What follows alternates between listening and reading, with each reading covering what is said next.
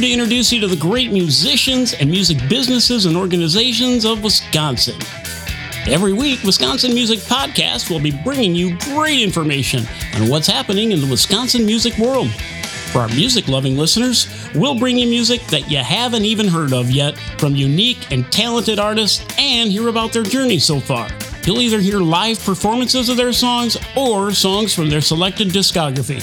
For our musicians out there wondering what they can do to further their recognition, we'll be calling upon Wisconsin music businesses and organizations to enlighten you on what they're doing to help further your music journey. And now, here's your host, Zach Fell. Thanks, Dean. Hey, everyone. Welcome to another episode of Wisconsin Music Podcast, episode 36. We were off last week with Memorial Day weekend. Hope everyone enjoyed the good weather that we had during that weekend. This week we have Ty Christian from the band Lords of the Trident. Since the band's formation in late 2008, Lords of the Trident has played 300 plus shows, has toured throughout the US and Europe. Lords has opened for major bands including heavy metal giants Helloween, Steel Panther, Battle Beast, Theocracy, Cage, Unleash the Arches, 3 Inches of Blood, Skeleton Witch, Striper, Crimson Shadows, Psycho Stick, Sleepy Time Gorilla Museum, Puddle of Mud, Mushroom Head, Saliva, Fuel, and Indie Mega Band of Montreal. Lords have played and headlined numerous festivals, including the 2014 Summerfest Festival, 2010, 2011, and 2014 Warriors of Metal Festival, and 2015 and 2016 Powerfest Festival, the 2015 Midwest Metal Anthem Festival, the 2014 and 16 Mead and Metal Festival, and the 2013 Ragnarok Festival. In 2017, the Lords started their own festival, Mad with Power Fest, with each year bringing greater success than the last. To see a Lords of the Trident concert is to experience a true show. Medieval costumes, pyrotechnics, confetti cannons, guitars set ablaze, and of course, excellent technical musicianship. The Lords have released 6 full albums, 3 EPs, and 2 live DVDs, along with numerous compilation singles. On August 25th, 2018, the Lords released their latest full-length album entitled Shadows from the Past. And you're going to hear some of those songs today and hear about their new album as well. If you want to hear more about them, check out Lords of Trident, lordsofthetrident.com. Once again, that's lordsofthetrident.com. Diamond Dave Photography, the photography that supports local music in Wisconsin, and is ready to work with your band or any solo artist on your next promo pictures or band show. To contact Diamond Dave and see previous work, check out Diamond Dave Photography on Facebook and Instagram. Wisconsin Music Podcast is also brought to you by ZTF Studio. ZTF Studio recording and mixing services, specializing in singles, demos, EPs, and LP projects for the last 20 years in southeastern Wisconsin, doing jazz, rock, funk, country, indie, and more. Wisconsin Music Podcast is a media partner of the 5th annual Make Music Milwaukee, a day-long celebration of live music on Monday, June 21st. Local musicians and venues are invited to participate in this free citywide event. For more details and venue musician matching services can be located at makemusicday.org/Milwaukee. Once again, that's makemusicday.org/Milwaukee. All right, let's get into the interview with Ty from Lords of the Trident. Welcome to the Wisconsin Music Podcast. So thank you so much for being on. I'm glad to be here. Absolutely. So we have Ty here, and Ty is with the band Lords of the Trident, the most metal band on earth. We had them a couple songs on our holiday song episode back in December. And Ty's going to give us a lowdown on his origin story in music. So why don't you kind of give the audiences just like how you got into music and the path that took you to where you are today in the recording studio. Man, yeah, I've been into music since the dawn of time. Basically, I mean, my grandparents had a polka band, and they would play at packed rooms up in the Twin Ports, Duluth Superior. Just absolutely, they kept telling me stories about packed rooms and people would be trying to get in. I grew up listening to them play, and not their band, but just playing in the house. Seeing their posters on the walls actually was the big thing that made me go I want to do that. And so of course my parents got me into music lessons from the time I was very, very young, you know, eight-ish, something like that.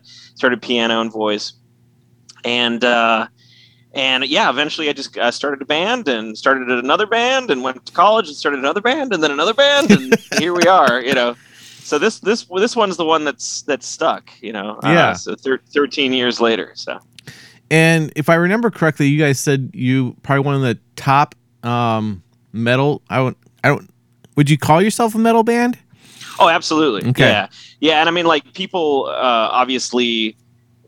Some people call us power metal. Some people call us heavy metal. Some people call us traditional heavy metal.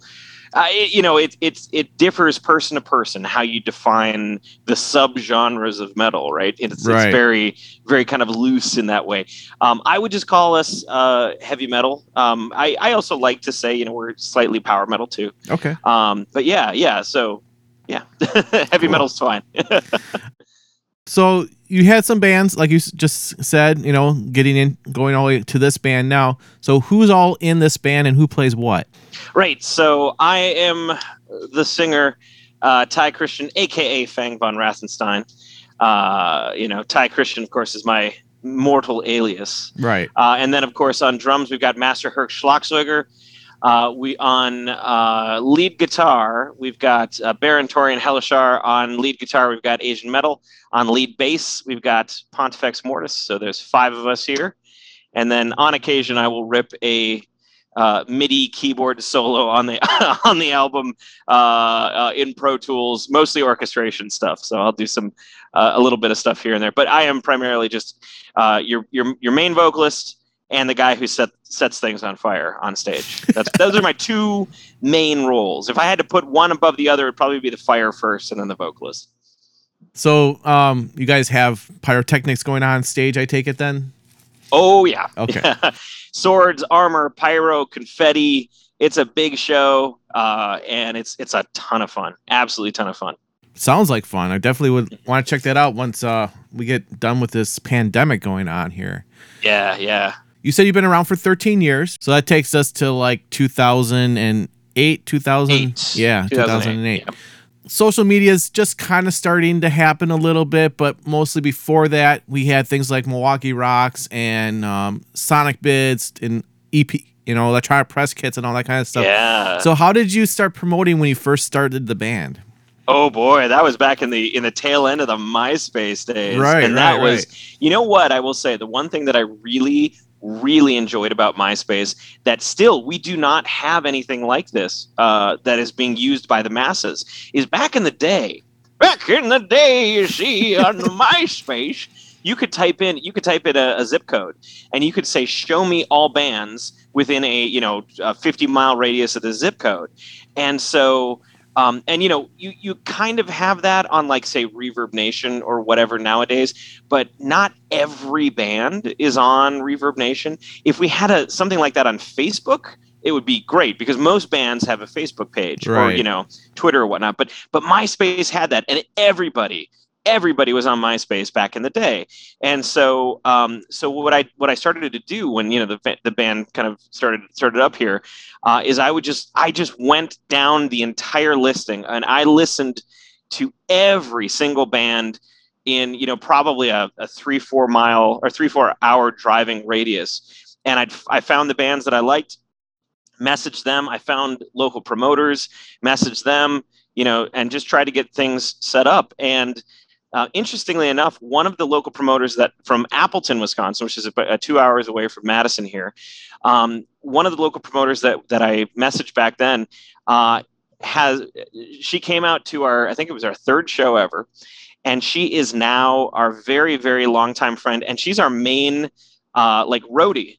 She comes on all of our tours and sells merch and helps us load and all that sort of stuff, and she's just been a giant longtime friend. So a lot of that early, you know, legwork definitely paid off. Yeah, definitely. Cool. Very cool. Then since you guys have been together for 13 years now, you guys built a really strong fan base, I take it, and you have, you know, multiple albums out now. Yeah.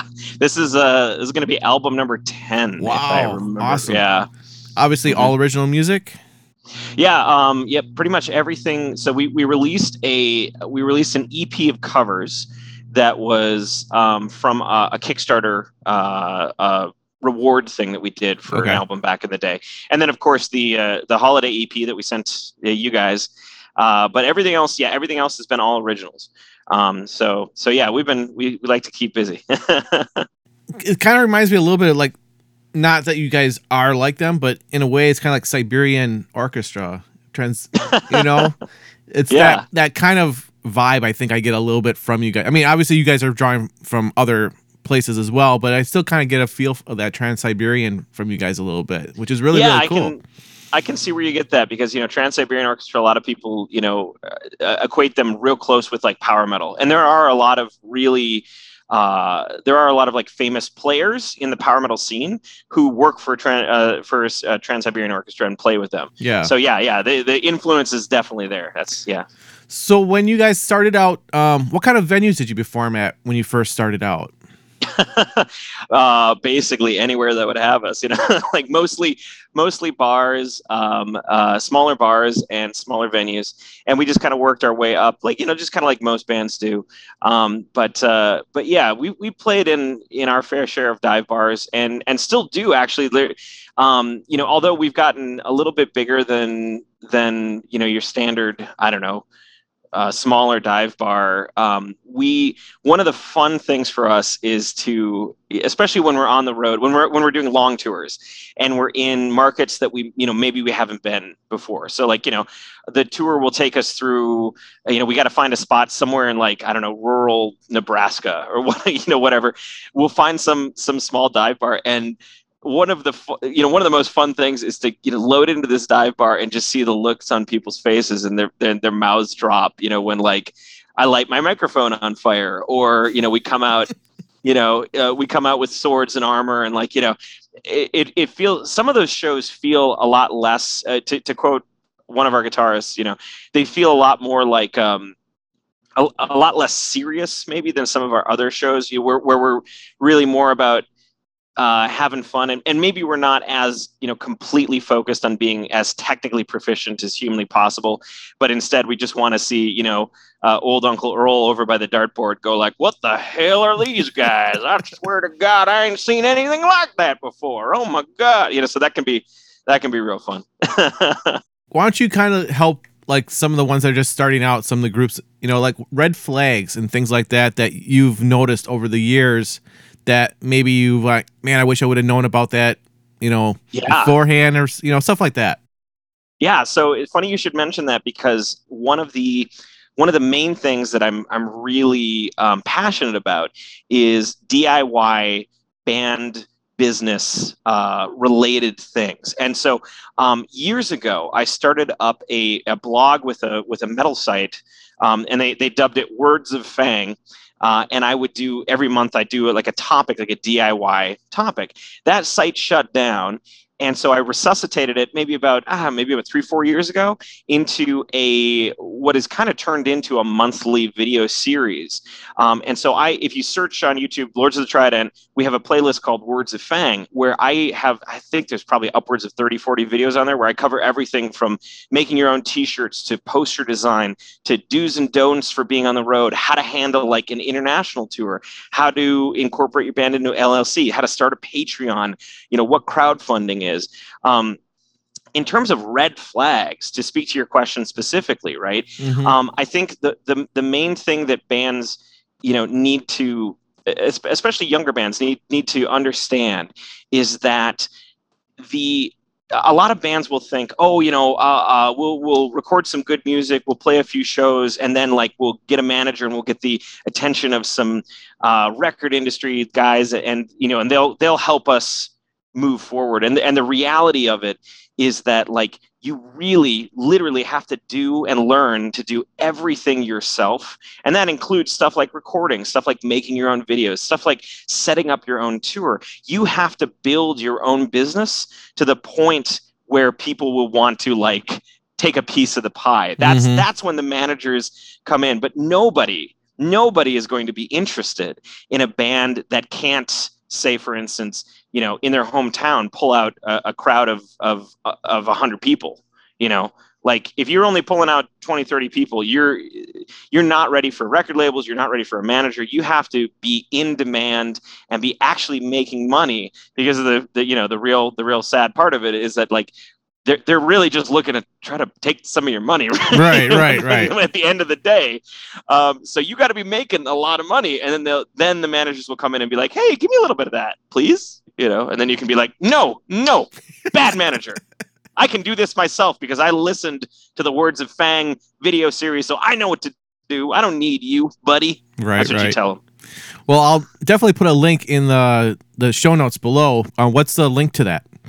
Yeah, it's just youtube.com/Lords of the Trident. Okay. In fact, if you type Lords of the Trident into Google, we're like the first 50 pages, and then it starts to get real weird. But our main links are lordsofthetrident.com, youtube.com/Lords of the Trident, and our Patreon, patreon.com/Lords of the Trident. We are actually the #1 most supported, most funded independent metal band on Patreon. Excellent. Yeah. And so obviously, this is like a grassroots kind of build kind of thing that you guys did, right? Oh, the Patreon? Yeah. Yeah, it's so for the people out there who are not familiar with what Patreon is, it's kind of like a crowdsourced idea of the patron of the arts model. So back in like the medieval ages, you'd have some king or some duke giving Michelangelo or Donatello or some artist or some Ninja Turtle like enough money to live on, and then make art for them. Right. So one patron would be paying these people's like life's support salary, basically. Right. Patreon is, instead of like one guy paying $50,000 a year, you get people pledging $1 a month, $2 a month, $5 a month, $10 a month, and based on what you pledge, you get specific prizes. So it's kind of like a Kickstarter, but it's like a never-ending Kickstarter. Gotcha. And so you get, and it's lower dollar amounts. So we. And a lot of people use Patreon, YouTubers, musicians, all that sort of stuff.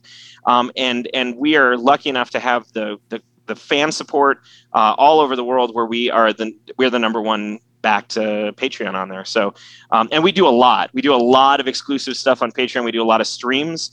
We do a lot of extra content, a lot of exclusive videos and behind the scenes access and stuff like that.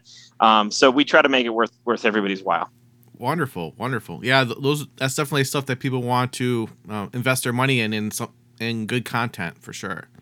Yeah, and a lot of people just really like supporting, a band directly, especially, a smaller or mid-level band. I always kind of tell people, it's like, what if you had the chance to kind of get in on the ground floor, so to speak, of like Iron Maiden. Right. And you were one of their first 200 or 300 people who were supporting them directly, giving them $5 a month, and you just so happen to now have Bruce Dickinson's cell phone number, and you can call him up and be like, "Hey, hello, mate, what's up? Oh yeah, I'm just going over to Perth, Australia for a tour." You could just call him up and chat him. Like, you'd want that, I'd want that. Yeah. Like, holy crap! So Patreon kind of allows people to become part of the business, in a sense. To be a shareholder in the band. A lot of people like that. Yeah, definitely. So what is Madison your hometown? Madison's our hometown. Okay. Yep. So, and obviously you played lots of venues in Madison. So what are like the positives that you have seen in the local Madison music scene? Oh God, the local Madison music scene is amazing. We've toured all over the country. We've toured all over the world. And honestly, obviously I've spent the most time in Madison, so I can speak probably strongly to this, but there's only been a couple of other cities that we've toured to and spent time in where I've really felt like the local music scene is as cohesive and helpful as the Madison scene. It really feels like everybody's going out and supporting everybody else. I mean, I'm wearing a Droids Attack shirt right now, so and like everybody's going out. We have drummers that are playing in like 5 or 6 bands, and everybody's supporting each other.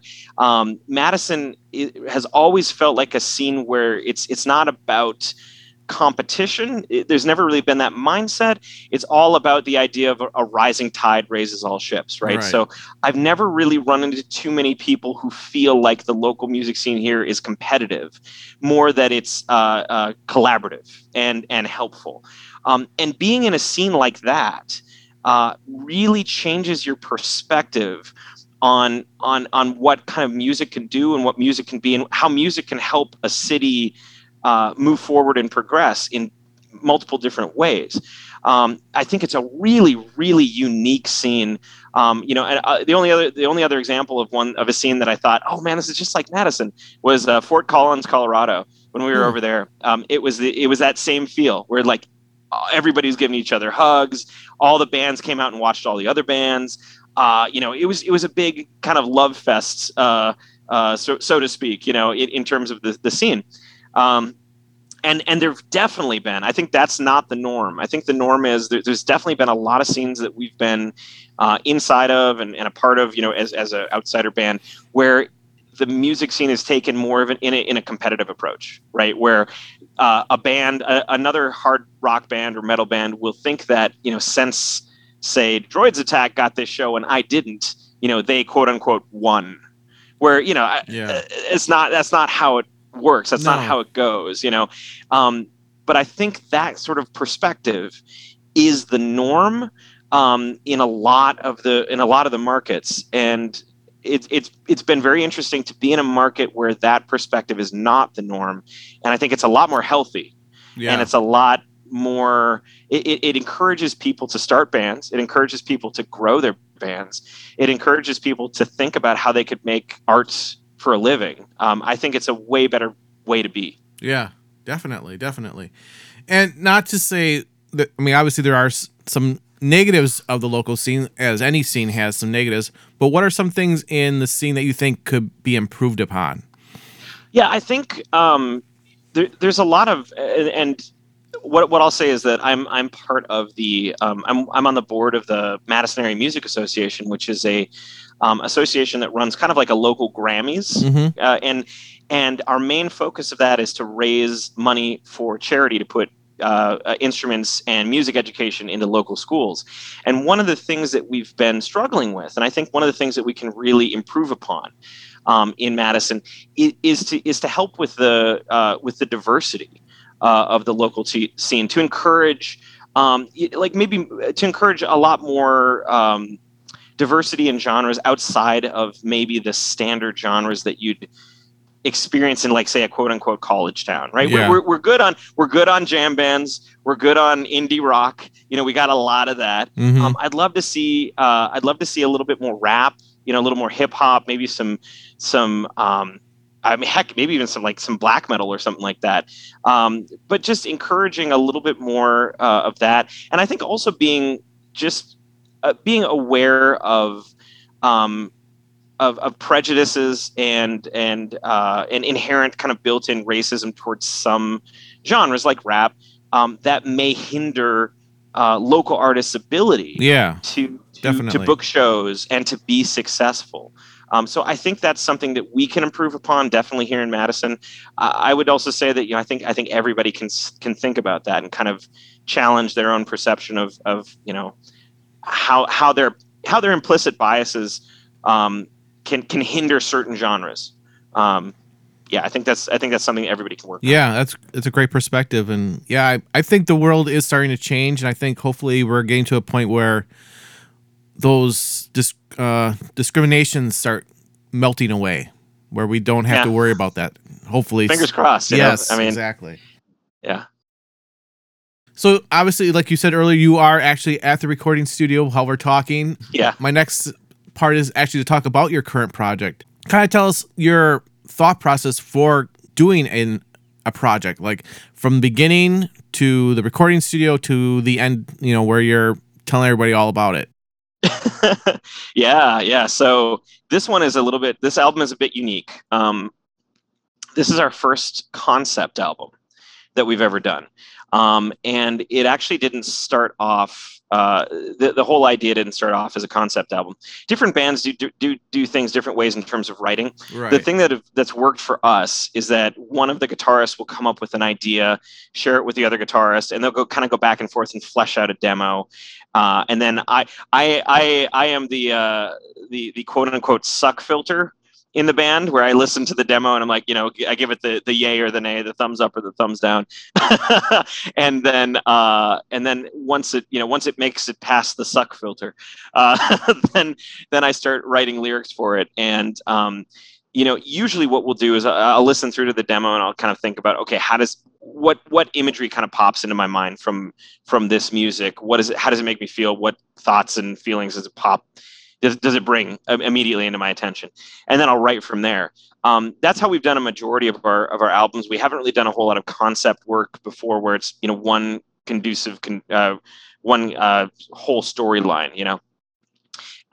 This time we ended up kind of falling into a concept album accidentally, because I had a couple songs that really worked well together, and I came up with this general universe for one song, and then I just found myself building it out with more and more songs.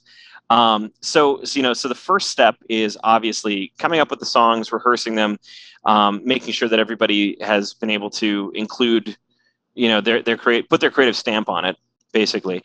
And then when everybody gives the thumbs up, that's when we start going off to the studio. Now, what we do is, and what I think most bands should do, if I'm being perfectly honest, is we record our own guitars, bass, vocals, and we do all of our own orchestration and stuff like that. So I have a small recording studio set up at my house, and we basically do all of the recording there. Something that 99% of bands can do on a very limited budget nowadays, especially with the technology that's available. So we do that, and then for instruments like drums, we're in this drum studio right now, where we really want a really good sound without having to do sample replacement, without having to, replace the sound of the drums. Right. We'll go to an actual studio. We'll spend the money and spend the time, as we're spending right now, and go to an actual studio and get those drums done. So that's the recording. Once the drums are all done, we'll go back in, we'll do some cleanup, we'll do some pre-production, we'll do some quantizing and stuff like that, make everything all tight and fit together well. And then once that's all done, we ship it off to a mixing engineer to mix it, and then goes to a mastering engineer, and then we make the CD. So that's the general workflow of the recording.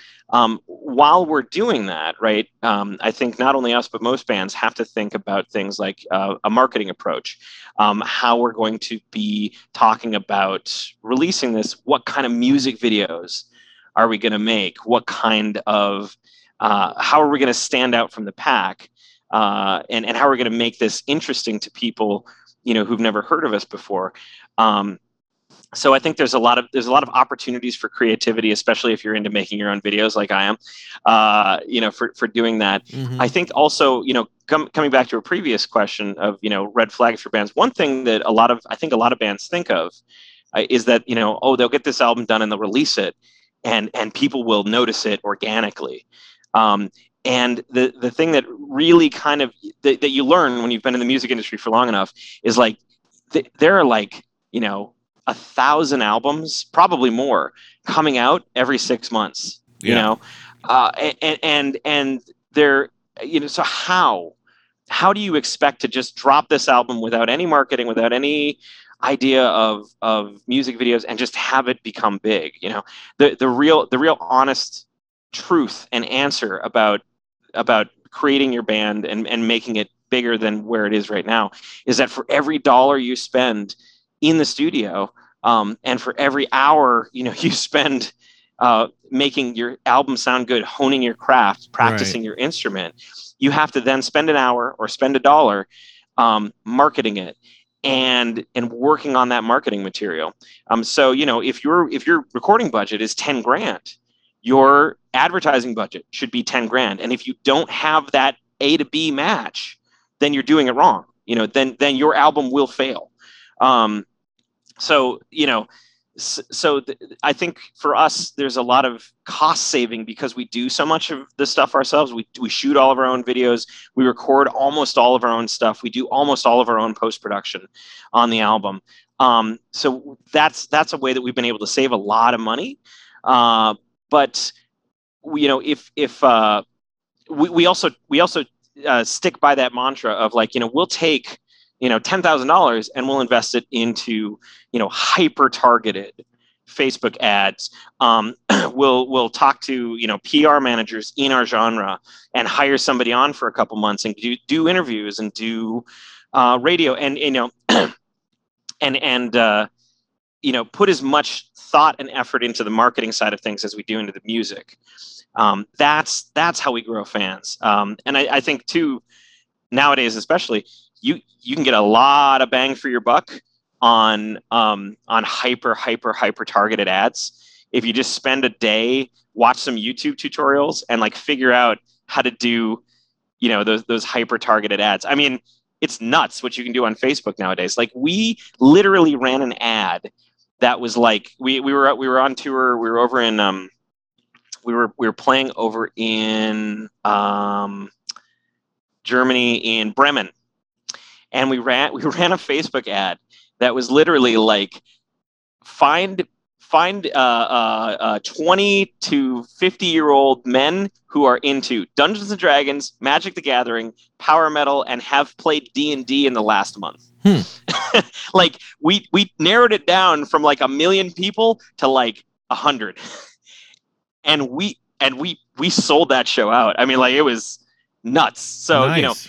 It's that sort of you can really, it makes Facebook and social media, love it or hate it, allows bands and brands right now to really hyper target and find like that one guy who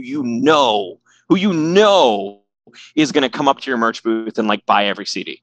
So that's what we've been able to do, and that's what we're planning on doing with this album too. Is we're going to make a lot of really great videos, really great marketing materials, and just hyper target the crap out of them. Super smart.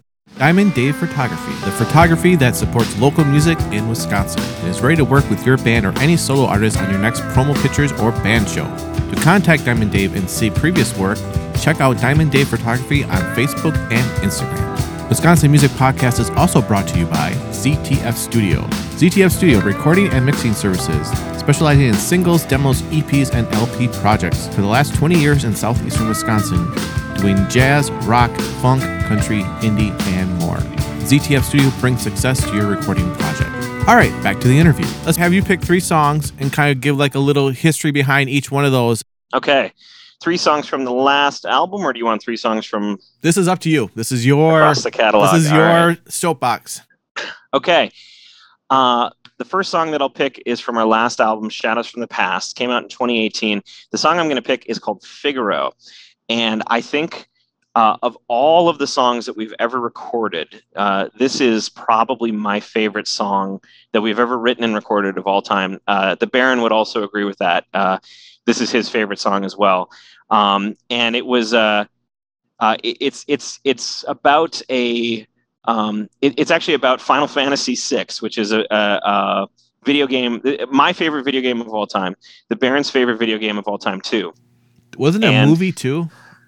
There was a Final Fantasy Final Fantasy movie that came out around like Final Fantasy 9 or 10. Okay. But yeah, this one's like the old Super Nintendo one. Gotcha. And yeah, this song is probably up until the album we're about to release right now, it was our longest song that we've ever recorded and our biggest in terms of orchestration. So there is a huge, I think we had something like a 40-piece orchestra on this and multiple parts and it was a big, giant, huge power metal ballad song. The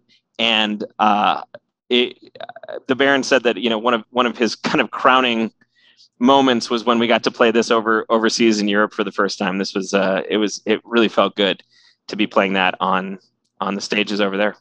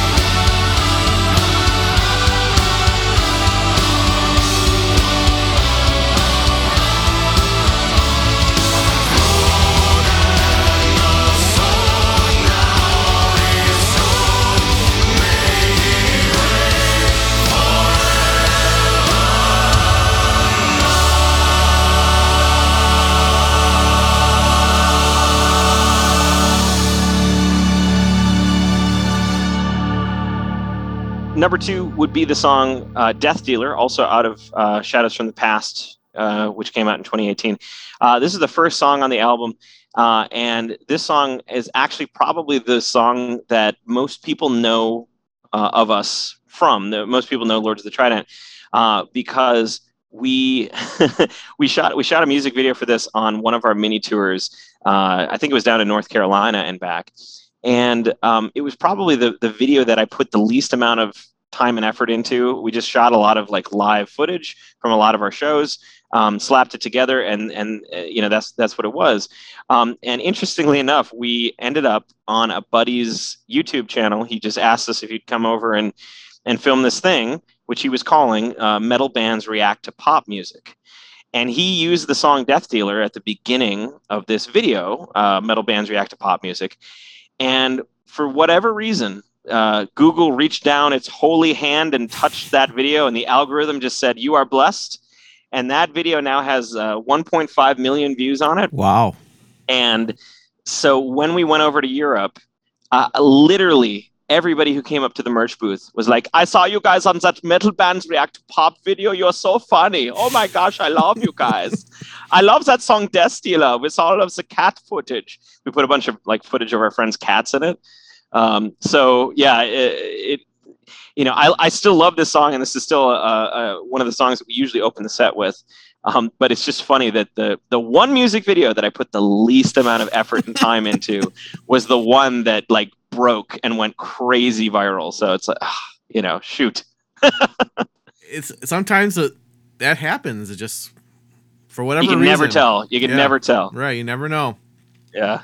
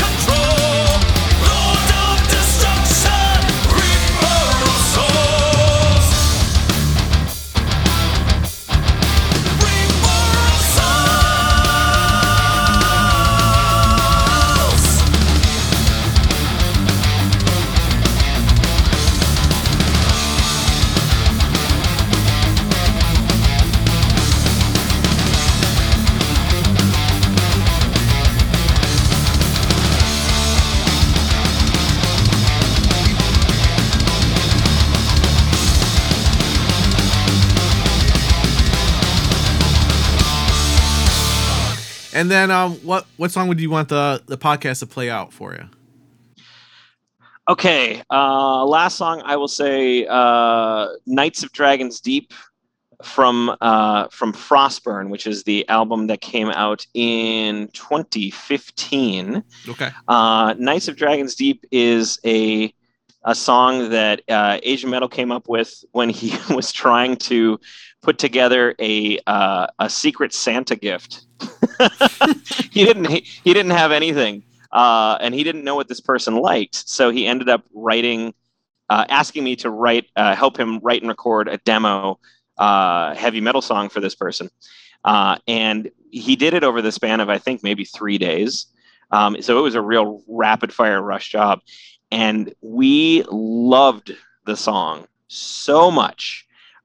He just came into the studio and I was like, this song rules. You came up with this in like 3 days? And he's like, well, I came up with it in probably like, I don't know, a couple hours. And I was really rushed. I'm like, dude, this song rules. Like, what do you? So we finished up the demo. We gave it to that person. That person owns, I think, the only demo of that song that exists. And then that song became one of our quote unquote hits, and probably the biggest song on that album. And made a music video for it. Did really, really well. But yeah, that interesting what happens when you put your guitarist under pressure to make a Secret Santa gift. Yeah, sometimes you hear about that, from lots of artists out there. It's like, yeah, I just happened to hit, this hit song that I wrote took me just half a day or something like that. And yeah. It's crazy. Go figure. Yeah, exactly. Go figure. A lot of artists' minds over the last year now, a little over a year. How have you guys dealt with that? Honestly, way better than most bands, to be perfectly honest. And the reason was actually due to Patreon, but it wasn't because of it wasn't in the way that you'd think. We our Patreon grew and grew and grew, and I kept thinking about ways to make more content for it, ways to be more exclusive, and all that sort of stuff to give like, say, live streaming access to people. Right. And so we around the same time we switched over to an in-ear monitoring system, so we don't have to use the monitors at the venues anymore. We can just use our own ears that we bring with us. And the side effect of that, we use Patreon money to fund that. And the side effect of that was that we were able to not only record multi-track bootlegs that we would send out to the Patreon backers, fully mixed and mastered, but we were also able to live stream a fully mixed stream of our concerts from basically anywhere we were at. I mean, I remember we were live streaming from a basement in Vienna, like in late 2019, and people loved it. It was like 2 p.m. for people in Wisconsin. Back over there, it was like 1 a.m. or whatever. Yeah. And because we had that technology, because we'd already set that up, we'd taken the time to like figure all of that out. When COVID hit, and gigs were canceled, tours were canceled, and everything shut down. It took us maybe a good week, 2 weeks to say, okay, plan B, live stream. Let's just take the technology that we have set up right now, tweak it a little bit, add a few cameras, and then boom, we're playing live stream shows from our basement. And not only that, and I mean that did really, really well. And not only are we playing live stream shows from our basement, but we are doing those live stream shows to raise money for charities like the COVID Relief Fund, like the Community Shares of Wisconsin, which raises money for 80 plus different charities all around Wisconsin. So we started doing those live streams, and they were a big hit because everything else was canceled. Mm-hmm. And we already had our mix dialed in, so it sounded really, really good. So at the point where other bands were still trying to figure out, how to set up a live stream mix, how to live stream successfely. Yeah. I felt like we had a leg up on that. So when it was safe for us to get together and actually do those streams, we were able to do it. When in that sort of in between time where we were like, well, probably shouldn't get together. Cases are pretty high. We haven't been able to get all get tested. We would get tested before getting together and just make sure Right. everything was cool. And most of us actually work from home anyway. So it was, it was one of those things where it's like, well, I haven't left my house in a week and a half. Literally, I've had everything delivered. I'm pretty sure I don't have COVID, and Yeah, everybody else was like, yep, same boat. Right. So we were pretty good on that. So we were able to do that and do those live streams. And when we weren't able to do that, we were getting together over Zoom and talking through album ideas, talking through song ideas, and myself, I was doing like my own stream. So every Monday I will stream a classic Sega CD video game playthrough, and that's been very, very popular. The fans have been loving that. We've been having a lot of people tune in for that. Cool. We've done things like Baron solo shred sessions, where the Baron will come over and he'll do a whole set, an hour and a half plus of solo guitar music that he's composed. With like backing tracks and lights and fog and the whole and moving cameras and the whole shebang. So, Right. So we've been able to really, really quickly pivot to almost putting a TV studio down in the basement. So and I will say that a lot of the inspiration from that came from our very close friends, Psychostick, out of Chicago. They're a comedy death metal band. Okay. And they are very, very, very, very, very popular. They're way, way, way bigger than we are. And they started doing the same thing. They started doing fully mixed live streams. And they also raised money for charity. So I basically ripped them off directly, and they said, "Yeah, go for it." But they last year they raised something insane, like $80,000-$90,000 for charity on their live streams over the course of a year. We were able to raise $8,000 total last year, which still, I mean, it's pretty great. Yeah. So to answer your question, it's been mentally difficult. Yeah. To be limited. There was a span of a couple months where we didn't get together, we didn't practice because we just didn't know, we didn't have enough information on was the virus transmitted via touch? Was it, we didn't have the test yet. So it was mentally difficult. It is still mentally difficult to get together and all be playing wirelessly in different rooms over our in-ears and kind of do that. But generally we were set up and we fared a lot better than a lot of other bands out there. And I will credit 99% of that to the support of our Patreon backers, because they allowed us to have that financial freedom where we could do things like invest in additional cameras to make a live stream better. We could invest in an in-ear monitoring system. So yeah, I mean, a lot of that was due to the amazing fan support that we already have. And I hope a lot of our Words of Fang series over the course of COVID turned into how to run a live stream, how to mix your live stream, how to do multi-streaming on a Raspberry Pi, how to, do all that sort of stuff. So I hope that support that we've been given by people, I hope I've been able to give at least a little piece of that back to the other musicians who were struggling with that. So excellent. So that's all on that YouTube channel that you were talking about earlier. Yep, exactly.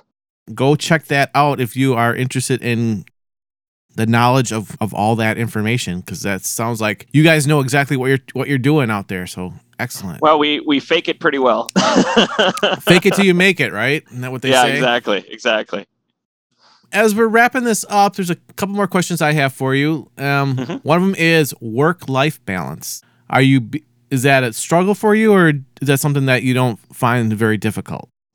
I am very lucky to be in a situation where the place where I work, on a day-to-day basis is incredibly supportive of the band. And in fact, a bunch of people at work are Patreon backers.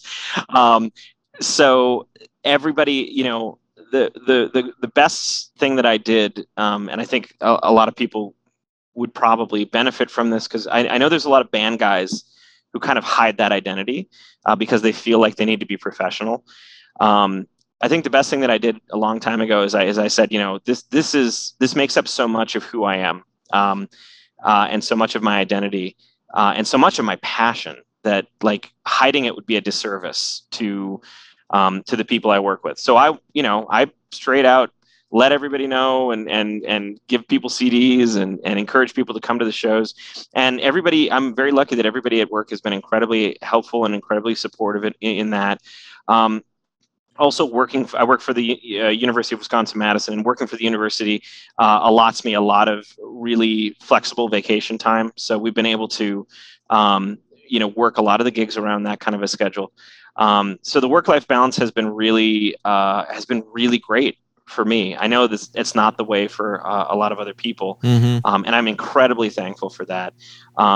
So yeah, I also, it probably didn't hurt that I went into a field. I work in IT, so I went into a field that gives me access to be online and to be available and answer questions a majority of the day, both about band stuff and music business stuff, in between working on work. Yeah, right. So I'm very thankful that that the industry that I work for is mostly reactive and not proactive in the approach of work. We fix things when they come in, and we fix things when they break. Right. And generally, we're not like nose to the grindstone 24/7. So it's nice in that respect. Very cool. Is there a gig that you have done that has made a big impression on you, and why? Oh God, yeah, a couple. My favorite show of all time, easily, hands down. There is a band out of Nashville called the Proto-Men, and they create rock operas based on a dystopian retelling of the story of Mega Man from the Nintendo, right? So they created this whole dystopian rock opera retelling of Mega Man, and their second album that came out was one of those albums that just made such an impact on the entire nerdy community that they are sort of elevated to the status of gods, but in sort of in my mind too. It was like playing with Iron Maiden in a sense. It was like oh my God. So we got a chance to open for the Proto-Men in Madison at a spot that is no longer with us, unfortunately, called The Frequency. It was maybe if you're really trying, like 150 capacity room, so a very small room. And we crammed, I swear to God, like 220 people into that place. Yeah. It was literally like everybody is scrunched. We're like, everybody's scrunched up against each other. The crowd surfing I could crowd surf all the way from the stage all the way to like the back exit, and like they could drop me out the door. That's how many people there were. And that opportunity, not only was the Proto-Men absolutely incredibly, amazingly, fantastically amazing that night, but like it was sort of one of those play with your idols kind of a experience, and they were all very, very nice, and we got to hang out together in the green room, and it was one of those things that I will never forget how packed that place was, and we marketed the ever living crap out of it. Yeah. And I think, it was like that 1-to-1 of like, the Proto-Men are here. We marketed the hell out of it. We made so many new fans that night. There wasn't barely even a room for a merch stand, but somehow we still sold CDs. I don't know how that worked. But that's my favorite show of all time. One of the other shows that really made an impression on me was when we were on tour with Steel Panther. The Steel Panther guys were just insanely nice. They had the giant green room and the downstairs with the massage tables and all the okay. They had the real star treatment. Yeah. And we were upstairs in a smaller. It was still a nice green room for all intents and purposes, but it was a smaller room. And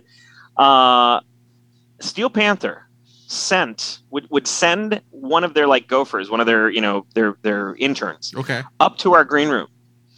And this is the first night here. This guy comes in and he's like, "Hey, I'm Steel Panther's intern, and I was just the guys were wondering if you wanted any pizza and beer. They were going to give you $100 of their catering budget. And so what kind of pizza would you like? And also, what kind of beer? And, it's like, I've never been asked the question, like by a venue, like, what kind of beer would you like? They're like, what kind of craft beer do you prefer? Do you like stouts or IPAs? That is, no one has ever said that. It's usually like, hey man, here's a case of PBR. Good luck tonight. Right. And just the fact that, like, Steel Panther did not know who we were. They didn't know us. We didn't know them. And they, not only took the time, but they took the money out of their budget to have, some dude come up to our green room and be like, I will go get you pizzas and beers. Tell me what toppings you like and what craft beer you prefer. That made such an impression on me, because they did not have to do that. No. They were very much in a position where, they very much did not have to do that. So the fact that they did made me go like, dang, Steel Panther, they're really nice. And that's one of the things that it's those kind of experiences that kind of give me hope that, I think a lot of people carry this idea of rock stars as like aloof and unapproachable and that kind of stuff. And there's been also a lot of just kind of negativity in terms of bigger acts, just kind of being dicks online and just not being nice people. And things like that Steel Panther experience, and also, stories of like Ronnie James Dio doing 4-hour meet and greets until there was literally no one left in line till the last in line, right? That sort of thing really gives me hope that we can craft, moving forward, bands like us and bands that get bigger over time, and maybe hopefully, knock on wood, get to that level of playing those sort of Steel Panther-esque gigs, can do the same thing, can give back, can influence other bands to act in that way, to be better, to be collaborative, much like your question of the Madison music scene. I want to pull that and bring that with me and show that to everybody. Like, and we're all in this together. We're all going to be nice. We're all going to help each other out. Pay it forward. Exactly.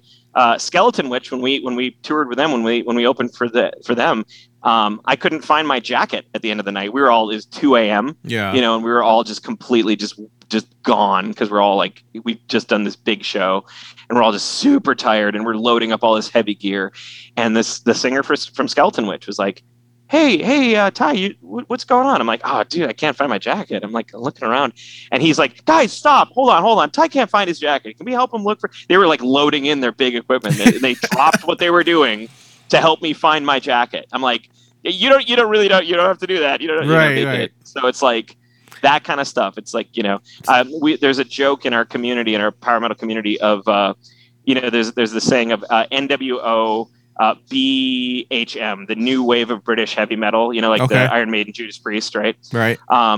We want to be the NWO NMB, the new wave of nice metal buds. Cool. Very cool. Well, and stuff like that makes a big impression on people that are, not a lower level, but maybe haven't made it to a certain level that other people have. And I think it just grows from there. It's just like, planting a seed, and it just grows into something better. Yeah, exactly. And the last thing I kind of ask is, what's on your playlist right now? What artists are you listening to? What do you feel deserve maybe some recognition that maybe it's not getting the recognition that maybe they should be getting? Sure. The last heavy metal album that I bought was an album by the band Primitai, which just came out. I believe I think it's Violence of the Skies. That might have been one of their earlier albums. But I've been going through the entire Primitai discography at the moment. I just fell in love with those guys. They're out of the UK. They have a concept album about a French-Japanese anime that came out in like 1978 or whatever. And the album is called The Calling, and that is probably my favorite album of theirs. So I've been going through their whole discography. There's another band called Adamantis that just came out with a recent album that I've been listening to that a lot. And then I've actually been listening to a lot of synthwave lately. Cool. There's been some really great synthwave releases. Time Cop 1983 came out with something new. The Midnight's always coming out with something interesting. I think we're all real big synthwave fans here. I think a lot of heavy metal guys are like secret synthwave fans, Yeah. but like I'm like, no, synthwave rules, you know? So I've been listening to a lot of that lately. And now I'm just like looking down at my phone, like, oh, recent albums, huh?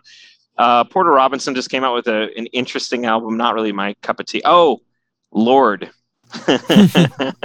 So there's this band from Australia, actually a pretty famous band called Lorde, who we're very close friends with.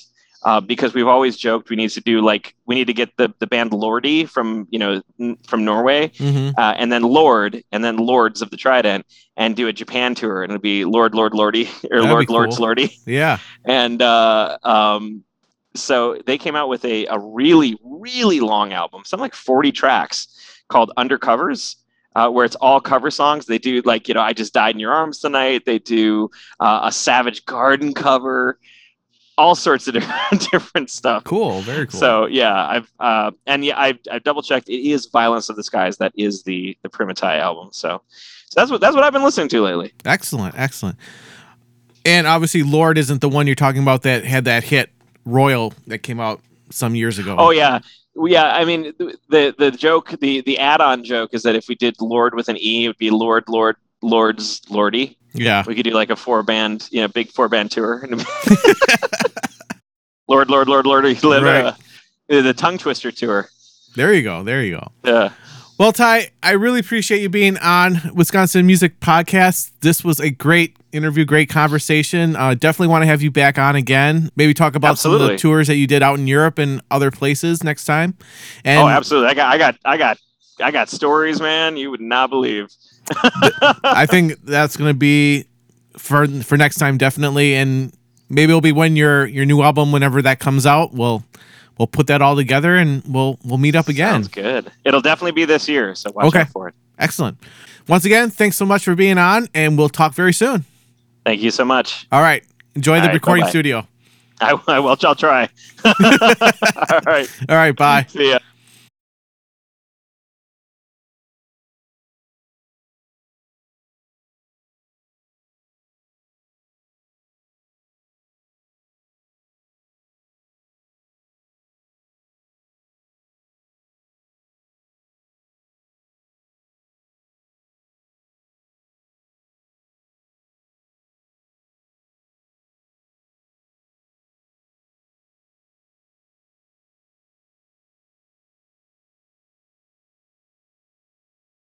If you're interested, we have a new feature on Friday. It's called the Friday Music Showcase, where I showcase 2 different artists, and they give us a little bio about themselves and a little information behind each song. If you're interested in being on the Friday Music Showcase, please email wisconsinmusicpodcast@gmail.com. In the subject, type in Friday Music Showcase, and in the email itself, send 2 songs, a little bio about yourself, and the stories behind each song. Also, send me your social links as well. Don't forget, you can also be on the Monday podcast. Sign up on the website at wisconsinmusicpodcast.com. Fill out the guest requests form. And then after you hit submit, check your email. It might actually land in your junk or spam folder, but there should be an email there asking for more information on being on the Monday podcast. I'd like to thank Nate Wyckoff for creating the music for the Wisconsin Music Podcast, and to Dean Bundy for our great voiceover in the beginning and intro. Thanks to Jacob at CW Hip Hop for syndicating our podcast every Monday at 4 p.m. at cwhiphop.com. Also, ZTF Studio recording and mixing services, specializing in singles, demos, EPs, and LP projects for the last 20 years in southeastern Wisconsin, doing jazz, rock, funk, country, indie, and more.